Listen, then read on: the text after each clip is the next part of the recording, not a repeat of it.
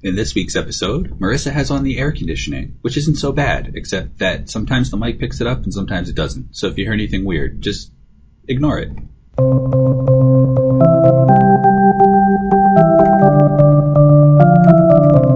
Y'all heard? I'm exhausted, but I'm going to try my best to not be incoherent or belligerent. You can be belligerent. It's like your character. 1, 2, 3. Hey, everybody.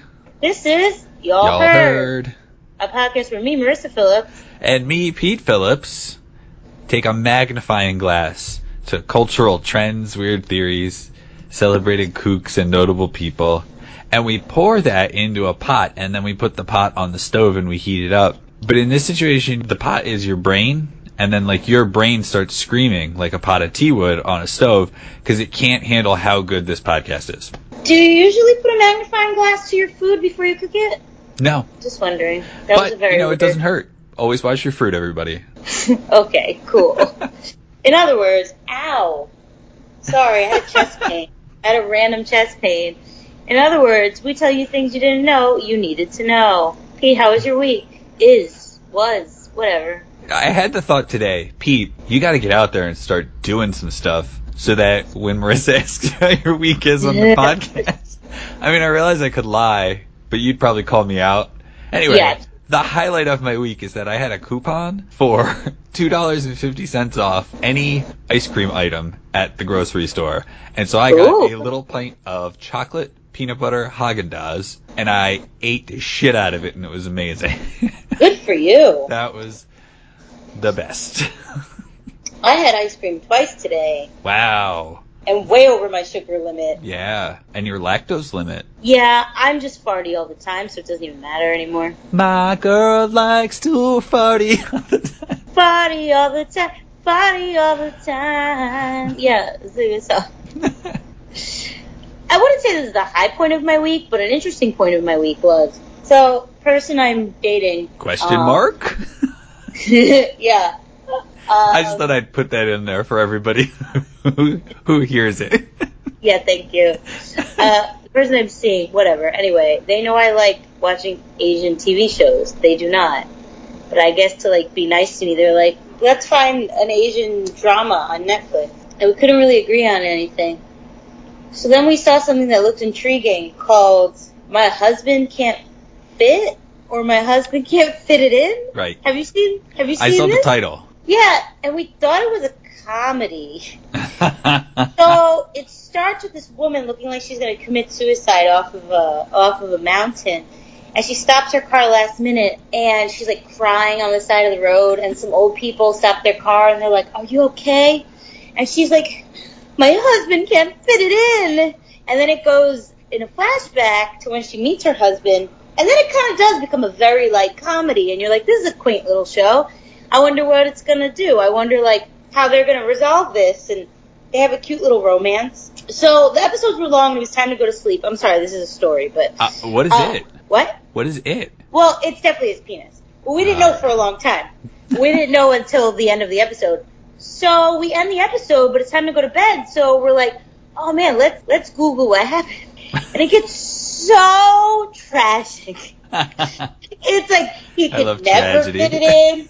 And he thought she was a virgin, but she wasn't, because other penises fit in her vagina, just not his. And they decided to get married, but they can't have children.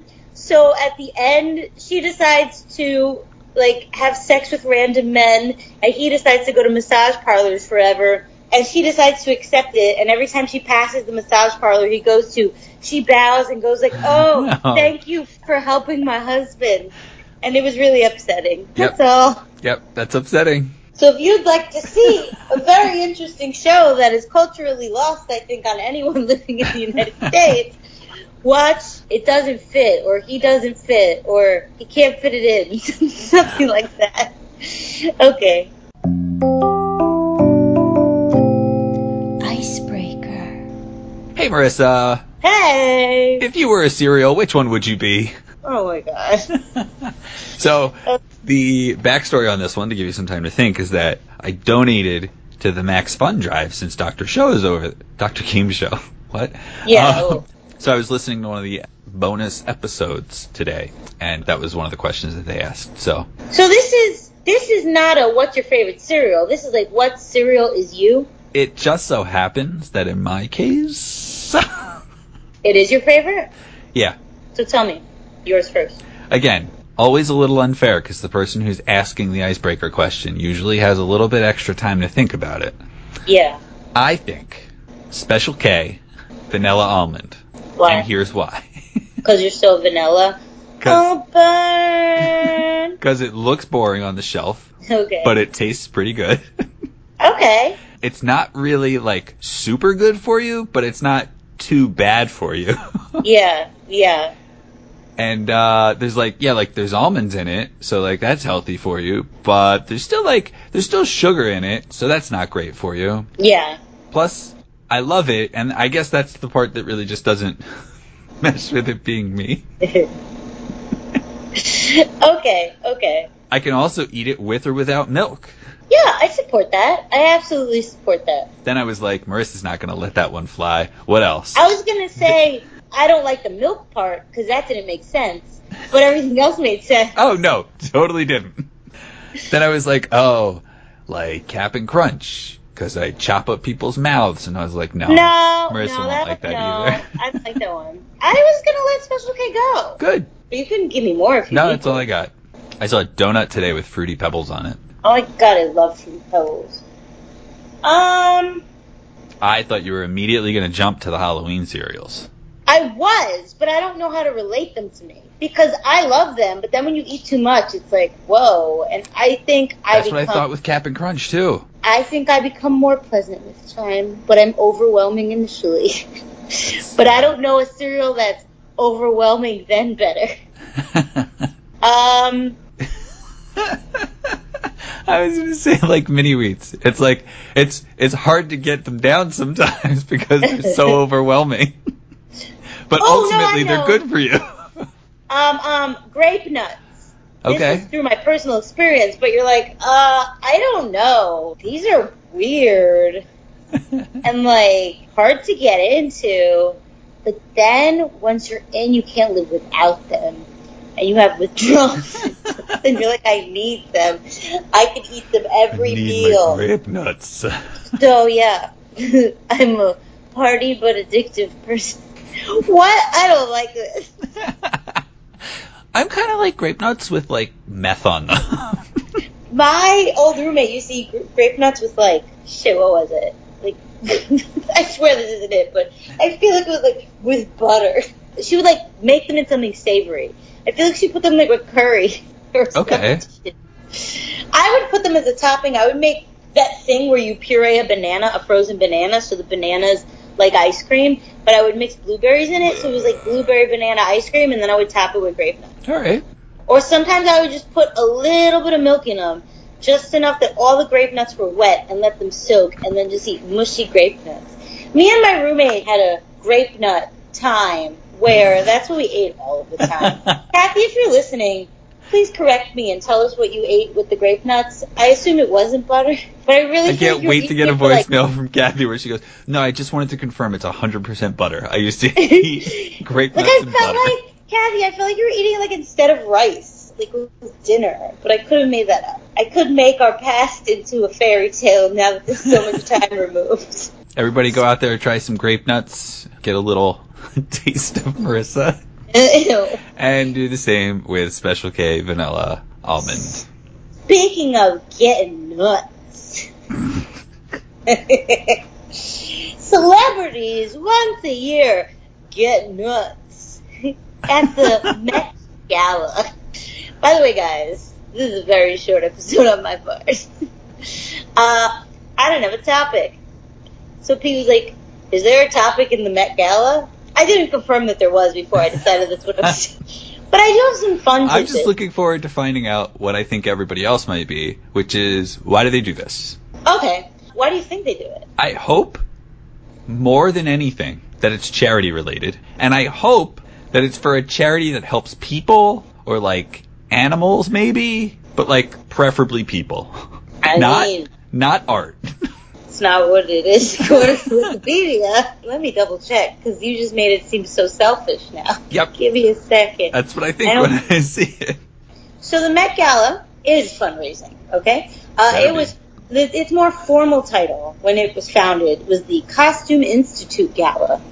And it is the annual fundraising gala that benefits the Metropolitan Museum of Art's Costume Institute, which is in New York City. So I guess basically it funds the annual exhibit that runs in the Costume Institute. You look very disappointed. I am. Okay. Because I don't care what any fashion designer says. That doesn't help people. No, it doesn't. The event, I guess it is a lot of money, though, to, like, run the Metropolitan. Anyway, the gala marks the opening of the Costume Institute's annual fashion exhibit. Each year's event celebrates the theme that the Costume Institute's exhibition will portray, and the guests of the gala are expected to choose their outfits to match that theme. Pete, did you know what this year's theme was? Camp. Yes, camp. But not camping. No, not camping. I've seen that joke like 10 times. So the Met Gala was established in 1948 by a fashion publicist named Eleanor Lambert. By the way, the most of this is not history. I'm just doing this in case you don't really know what it is. Then I'm going to go into something else. I hope it's a tirade. No. So it was founded by Eleanor Lambert as a way to raise money for the newly founded Costume Institute and to mark the opening of its annual exhibit. The first gala ever was a midnight dinner, and tickets were simply $50 each. Holy shit, did they get more expensive. Yeah. And for the first few decades of its existence, the gala was simply one of many annual events held for New York charitable institutions. But eventually it would become this overblown, gigantic, crazy town thing. Now the gala is regarded as one of the most exclusive social events in the entire world. And one of the biggest fundraising nights in New York City. For example, in 2014, there were $12 million raised from the event. And currently, Anna Wintour is the woman who does it now. I forget what the hell she does. Oh, she's the Vogue editor-in-chief. Anyway, so the event is known for having really ridiculous, over-the-top rules. Everyone wants to be invited, but, like, you better follow Anna Wintour's do what she says if you want to keep being invited. Because just because you were invited one year does not mean you will get invited another year. And some people have broken her rules throughout the years, and she gets real pissed off. Some celebrities who have spoken out about the ridiculous rules have included, like, Gwyneth Paltrow, Tina Fey, Amy Schumer. Amy Schumer said it was unfun and punishment. And in 2016, she went forward and said more, saying that the event was people doing an impression of having a conversation. And in past years, Demi Lovato and Tina Fey have openly bashed the event, calling it a, quote, jerk parade, according to Tina Fey, and full of people who were fake and sucking the fashion industry's dick, said Demi Lovato. So, Anyway, so let's talk about some of the things you can and cannot do in the Met Gala.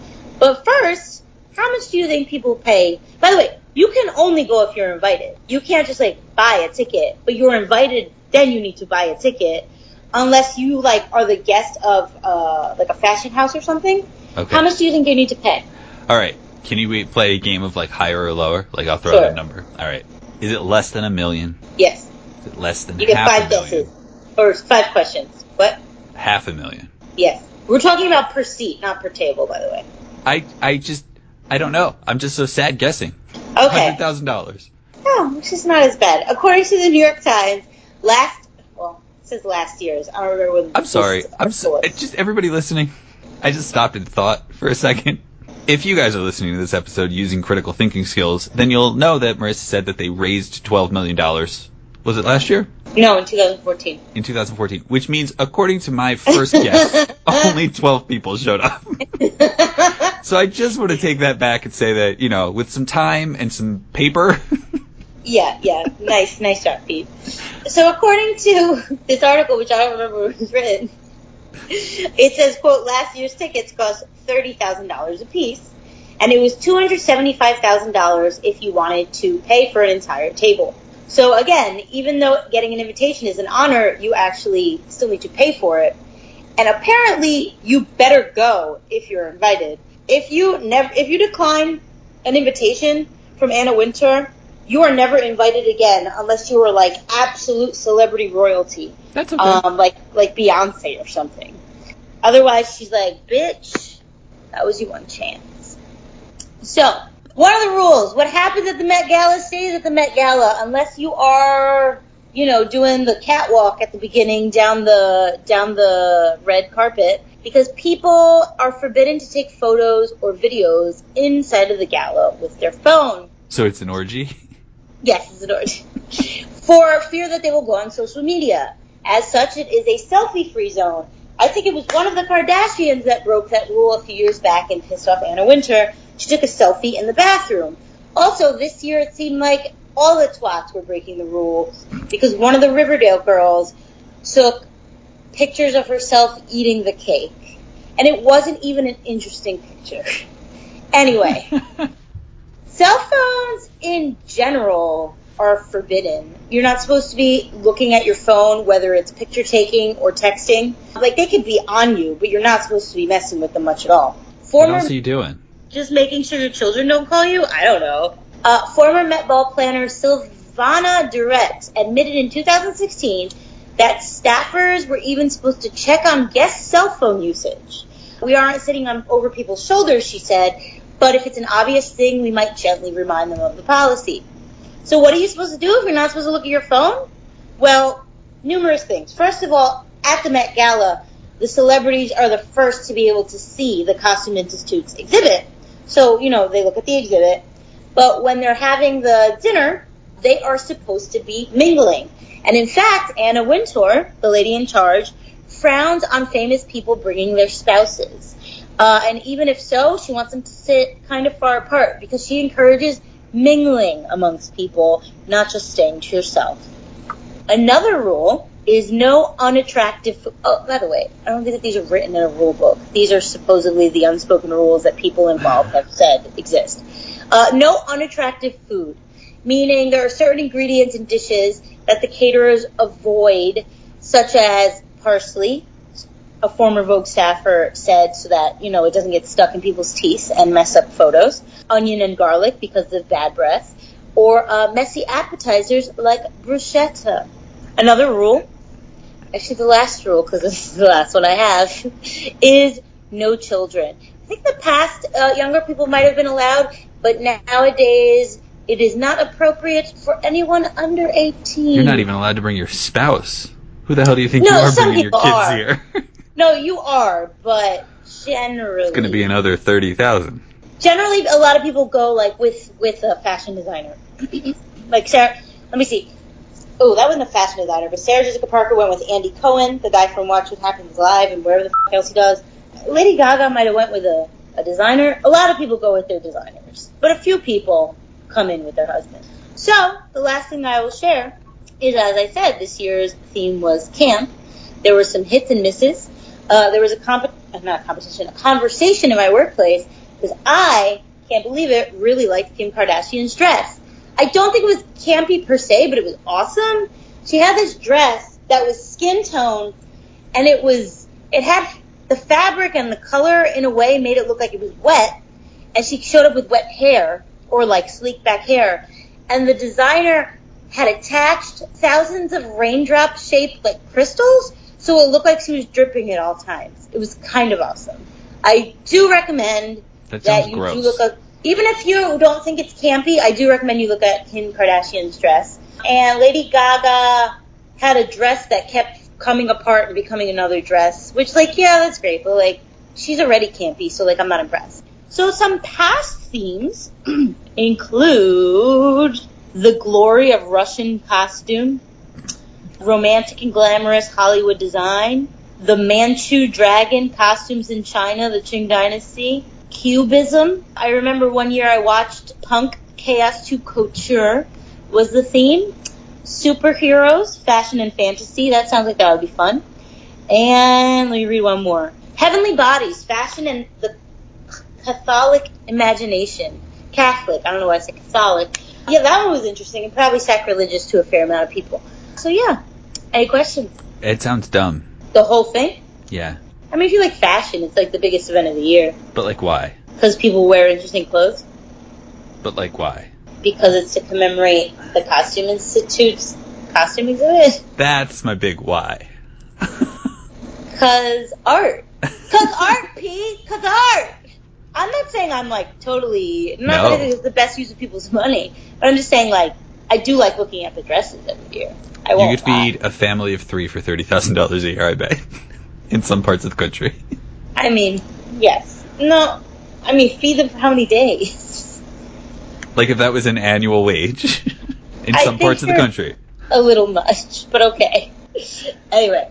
I enjoyed John Early had some tweets yesterday, and he was throwing out all sorts of theme ideas, and I just like his first one the best, which was your theme for tonight's Met Gala is shepherd's pie. Don't know why, just loved it. That's hilarious.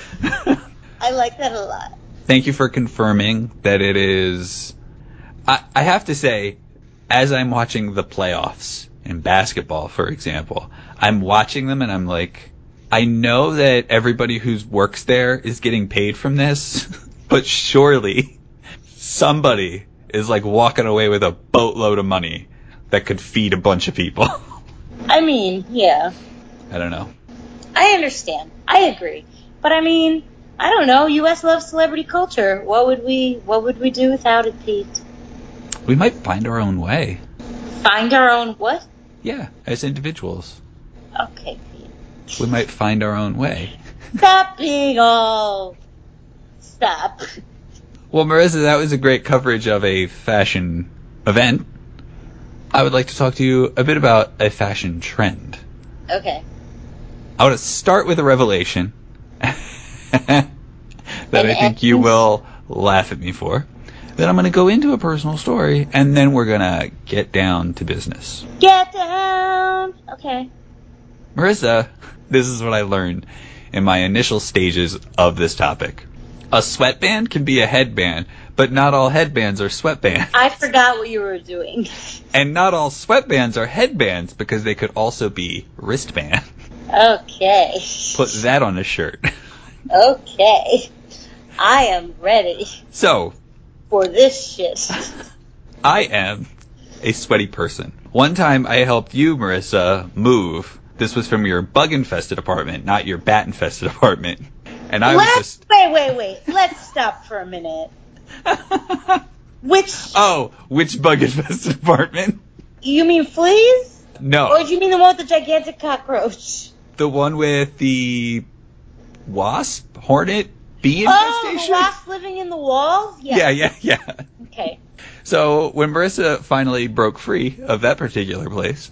I block these things out because... Trauma. I break mentally a lot because my life is hard. So you don't know what a survivor you are, Marissa. Thank you. So I was helping her move, and I was just like, gross. And I lived around the corner.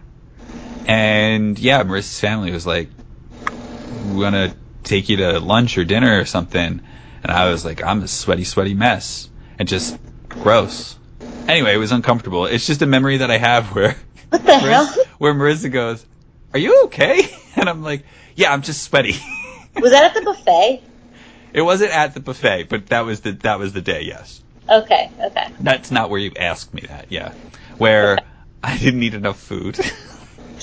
Okay, yeah. To satisfy your family. Oh, yeah. They still talk about it at parties. I'm joking. When I get sweaty, it's always noticeable.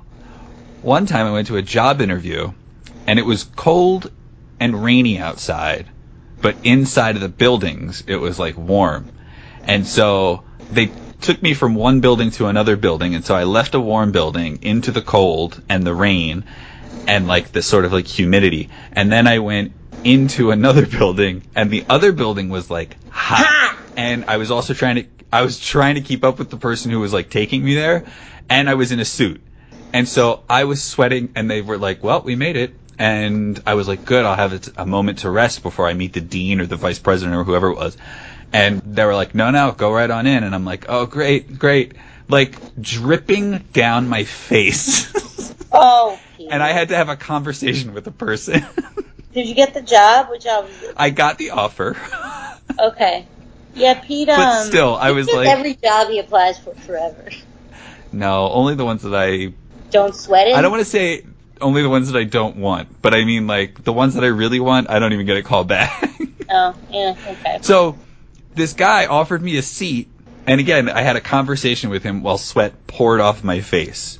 I couldn't take off my jacket because that could be a completely different wet mess. Ooh. So I just had to have a conversation with somebody. I just had to have a conversation with this guy, and it was really uncomfortable. And I remember leaving. When I helped Marissa move, I could go right around the corner and get a shower. When I went to this job interview, I could not, and so I had to sit in my sweaty clothes for 2 hours before I could get home and do that. Just, really uncomfortable. And the whole entire time I was like, there's no way, this is exactly what happened. I was like, there's no way in hell I'm going to get this job because I looked like a psychopath. Or I looked like a person who's having a heart attack for the entire interview. Stop and it. I think I had an email waiting for me when I got home with the offer. Wow. They were like, oh man, that sweat is impressive. He is slick. I like that. So, what can a person like me do? All you can do is try to stay cool. But when you have to be active, you might want to wear a headband or a sweatband. Everyone's on the edge of their seats being like, what the f*** is this topic? I just told you. I am going to talk about sweatbands, the traditional sweatband. But I probably will say headband and sweatband interchangeably. So we're also going to run some parallel timelines, and I won't commit to either one of them, I promise. But we'll start in the 1930s. In the 1930s, there were a lot of sweaty people who were working in factories because, as you might recall, we didn't really have a lot of laws to keep people safe and stuff like that. So, according to one historical account, these people tied headbands around their heads to stop sweat from getting into their eyes, or in my case, tickling my forehead and my face the whole time I'm trying to talk. Oh, that's why people do those things. Okay, I never really figured out, why. And they also used goggles to keep it out as well. But the bands were made of highly absorbent medical gauze at the time. So they looked stupid. Later, according to another source, tennis player Fred Perry had an issue with sweaty arms, which would affect his grip on the racket and lead to problems playing. So he would wrap gauze, like the factory workers, but it made him look like a tool, so an Australian footballer offered him a step forward, but the final touches were applied by Perry himself to make the very first contemporary sweatband that he would use on his wrists. Okay. I am a product of the 80s, and I remember the classic terry cloth headband, which is what I'm here to talk about today. That would be handed out as a promotional item. What is what is the not classic? Oh, we'll get there. Okay. It would be handed out as a cheap promotional item. I considered making some for our show. Okay. As I was Googling, I was like, that'd be a weird sounds fun. thing. Or they would be worn by nerdy people in 90s movies, that sort of thing. Or the Globetrotters in Scooby-Doo reruns. And the Scooby-Doo reruns, just so we're keeping track of the timeline, originally aired in the 70s. And maybe that is why my brain connects sweatbands to basketball. Okay. When basketball historians dig into things, not just fashion historians, when basketball historians get in there, they begin where everything NBA always comes back to Wilt Chamberlain.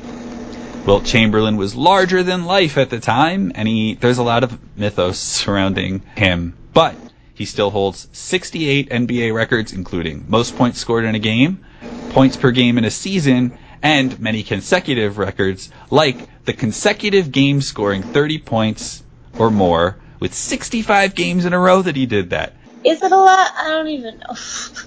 Here's the thing that sucks about NBA records. Guess who has the second spot? Wilt Chamberlain. Oh, okay. The Houston Rockets' James Harden actually took the third spot this year, having 30 consecutive games in a row of scoring 30 or more points. Basically, if Wilt Chamberlain was doing it, it became legendary. So from 1958 to 1973, he began this trend in basketball, which was widespread through the 70s and 80s. Before I tell you some other people that were like a little later on, it's important to note that Wilt Chamberlain used to wear a headband that was basically like soft terry cloth in the front, and it was like extra padded, and then in the back it was just like an elastic strip.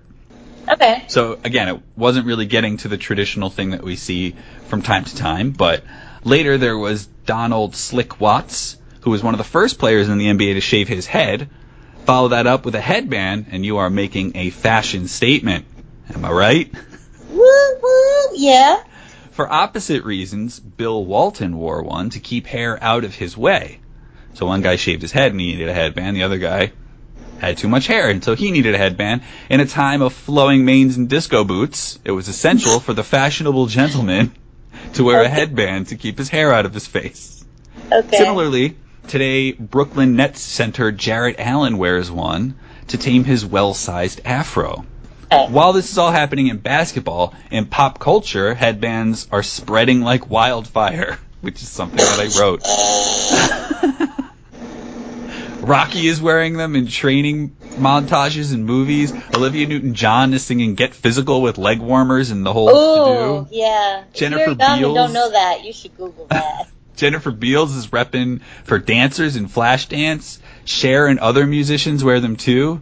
And like all trends, this style sort of ended up pulling away from the original while it was working towards being perfected for certain areas. So, Steven Tyler of Aerosmith, for example, is a headband man, but he's never going to wear a terry cloth headband. Yeah. There was a shift in the 80s too. Bigger hair became a bigger deal, and the headband might undo a great hairdo. But in some ways, I feel like, can it bump it up? Hold up. A headband might undo a great hairdo. Okay. Okay. Yeah, it might. Okay. I thought of that too, but I didn't know how to like phrase it properly to come up with like a specific hairdo that it would help sort of boost. But yes, I have seen that as well. Okay. In fact, in a lot of like 70s movies, you'll be able to find some of that stuff, like where there's dancers and things like that. There is one player of note who maintained the sweatband even in its darkest hour, and that is Cliff Robinson, who kept at it for his entire 18-year career, the bulk of which was in the 90s, when hip-hop and grunge didn't have time for silly sweatbands. But in the early 90s, they didn't know that Allen Iverson was coming by the middle of the decade. In 1996, he was the number one draft pick, and style was only part of what made him so iconic. The rest was skill. Iverson donned the headband around his head of well-designed cornrows. And once again, when the most talented guy on the floor is rocking a headband, he is bound to have some followers. Mm-hmm. So headbands, according to one article, hit their peak in the 90s, which I only found in one article. I think most people are like, no, that was in the 70s. Yeah, I don't agree with that. In subsequent years, Carmelo Anthony became a sustainer as well, keeping it his entire career, it becoming a bit of a trademark, while big names like LeBron James and Anthony Davis would also dabble in the headband from time to time, but not be regular headband wearers. Okay. Nowadays, it seems like every team has at least one player who wears it. Of the teams who reached the NBA Finals this year, there is Tobias Harris on the Sixers, Seth Curry on the Blazers, Torrey Craig on the Nuggets, Pascal Siakam on the Raptors, and DeMarcus Cousins on the Warriors. And, here's the coolest part, if your favorite player is the guy with the headband, it's really easy to find him when you're watching the game. That is very true. But in these ever-changing times, sweatbands were not immune. The terry cloth no longer reigns supreme, though versions still dominate in the field of women washing their face. I'm sorry, what? You can get a terry cloth headband to put around your face and then push your hair out of the way and then wash your face. So, just like athletic wear is rapidly evolving these days, so is the headband. Today, absorbency is traded for moisture-wicking fabrics like polyester and spandex blends. I don't know about you, listener, but whenever I wear wicking fabrics, I just get pools of sweat in parts of my body. know if I've worn a wicking fabric. I don't think I even know what that is per se. It basically is designed to pull the sweat away from your body, and yeah, basically like it's supposed to like roll off like a duck. I mean, I get the idea of it, but like, what's a wicking fabric? But where's it gonna go, right? Like it's gotta go somewhere. Yeah, that is true also. So I'm just saying, like if you're tucking in a shirt and it's a moisture wicking shirt, you're just gonna get swamp ass, guys. Ew. I am no NBA player though, but I would prefer the soft comfort of terry cloth. I'm also not a person who wears robes, but if I were, I would probably wear a terry cloth robe. No, I like satin robes. You would. In fact, Whatever. You.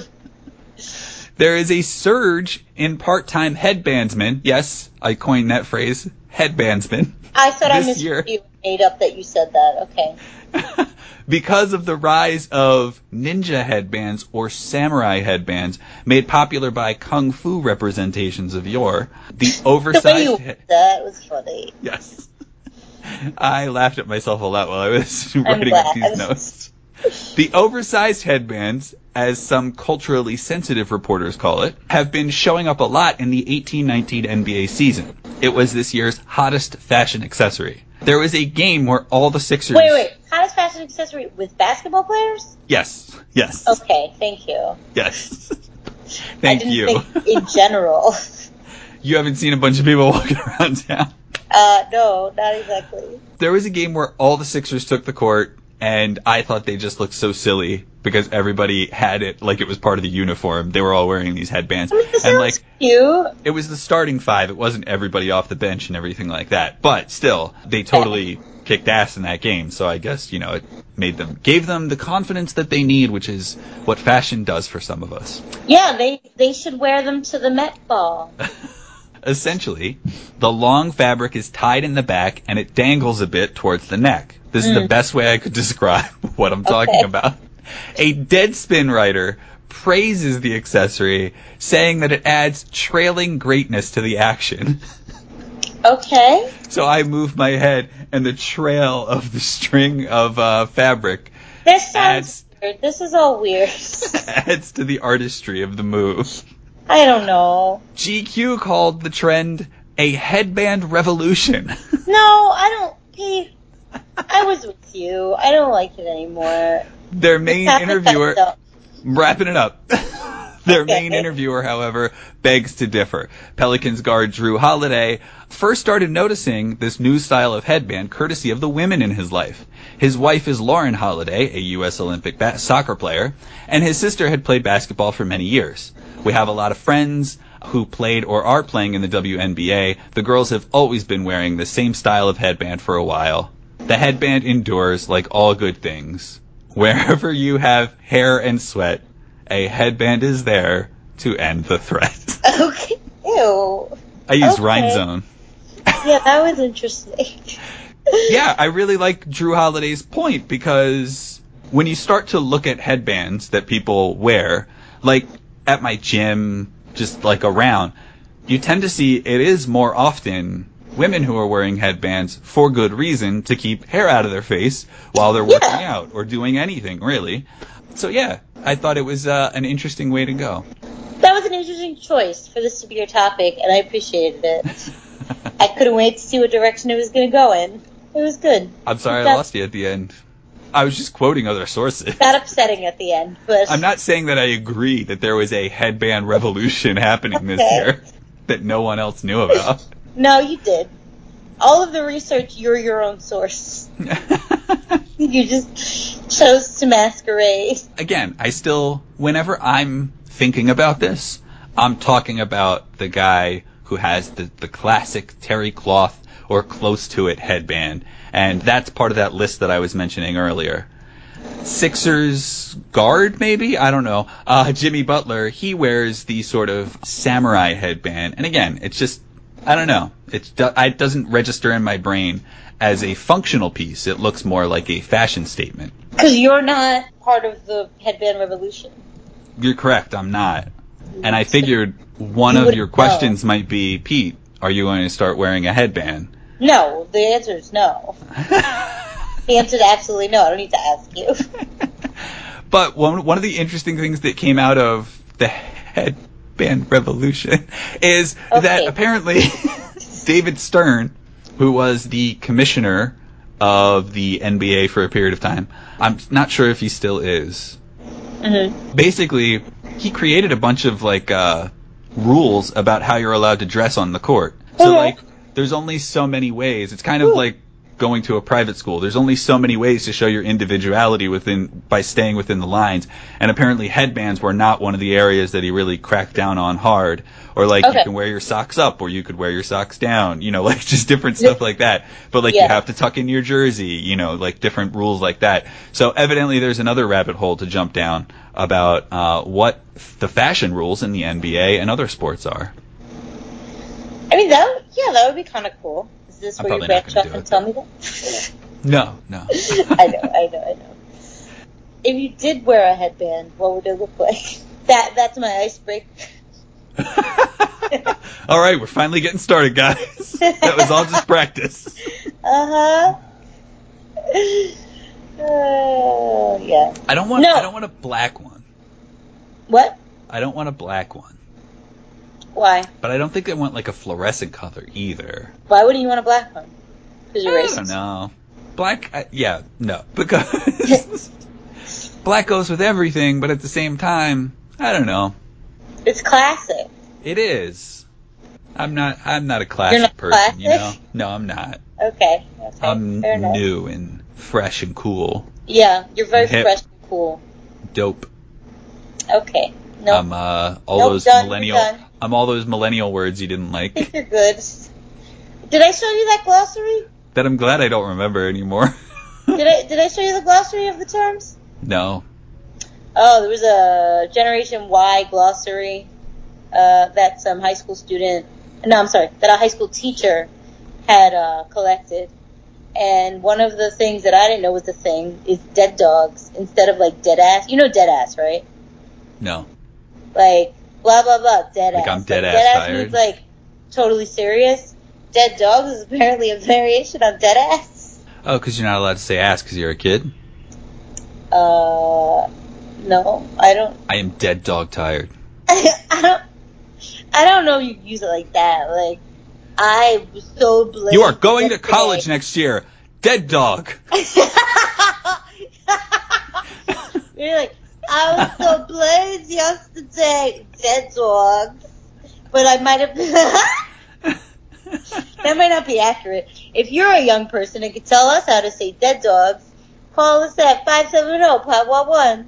Yeah. Podwa, not Powa. Powa. Powa1. Dead dogs. PODWAD 1. Dead dogs. Call us. Dead dog. Still call us dead dog. I feel like I'm talking to a dead dog. What? Call us, dead dog. It's time for plugs. It's time for plugs. Do you have anything to plug, Marissa? No. Me neither. Phew, thank God. Phew. Yeah, just BTS again. I want to plug the Generation Y glossary. Yeah, you can find it on Lifehacker, I think. Just Google Lifehacker Generation Y glossary. And then call us and leave us a message with as many of the words as you can, but the sentence has to make sense. In an accurate sentence. Yeah. Let me see if James, I encourage you to get your children to do this. I think that would be adorable. Yeah, little babies. Hey, I was so blazed last night, dead dogs. Yep. I will send you a postcard if you have a child using Generation Y phrases in a sentence. Also, if you do want a Y'all Heard headband, please contact me directly. Hit me up in Marissa's DMs or tweet us at Y'all Heard Pod. Or you can, again, call, text, whatever, to 570-PODWAD1, and we'll visit our local screen printing friends. Yeah, there we go. Yeah. First, you need to send me a sexual DM, though. Slide into my sexual DMs. I'm joking. I'm Make sure when you hit DM, you pick sexual from the pop-up. Yeah. Don't sexually slide into my DM. slide into my sexual DMs. Yeah, so yeah, that's accurate. But if you sexually slide into my DMs, you're done. I just thought of sexually sliding. Oh, gross. You're gross. Speaking of gross, the show is grossly complete. Okay, Pete. Bye!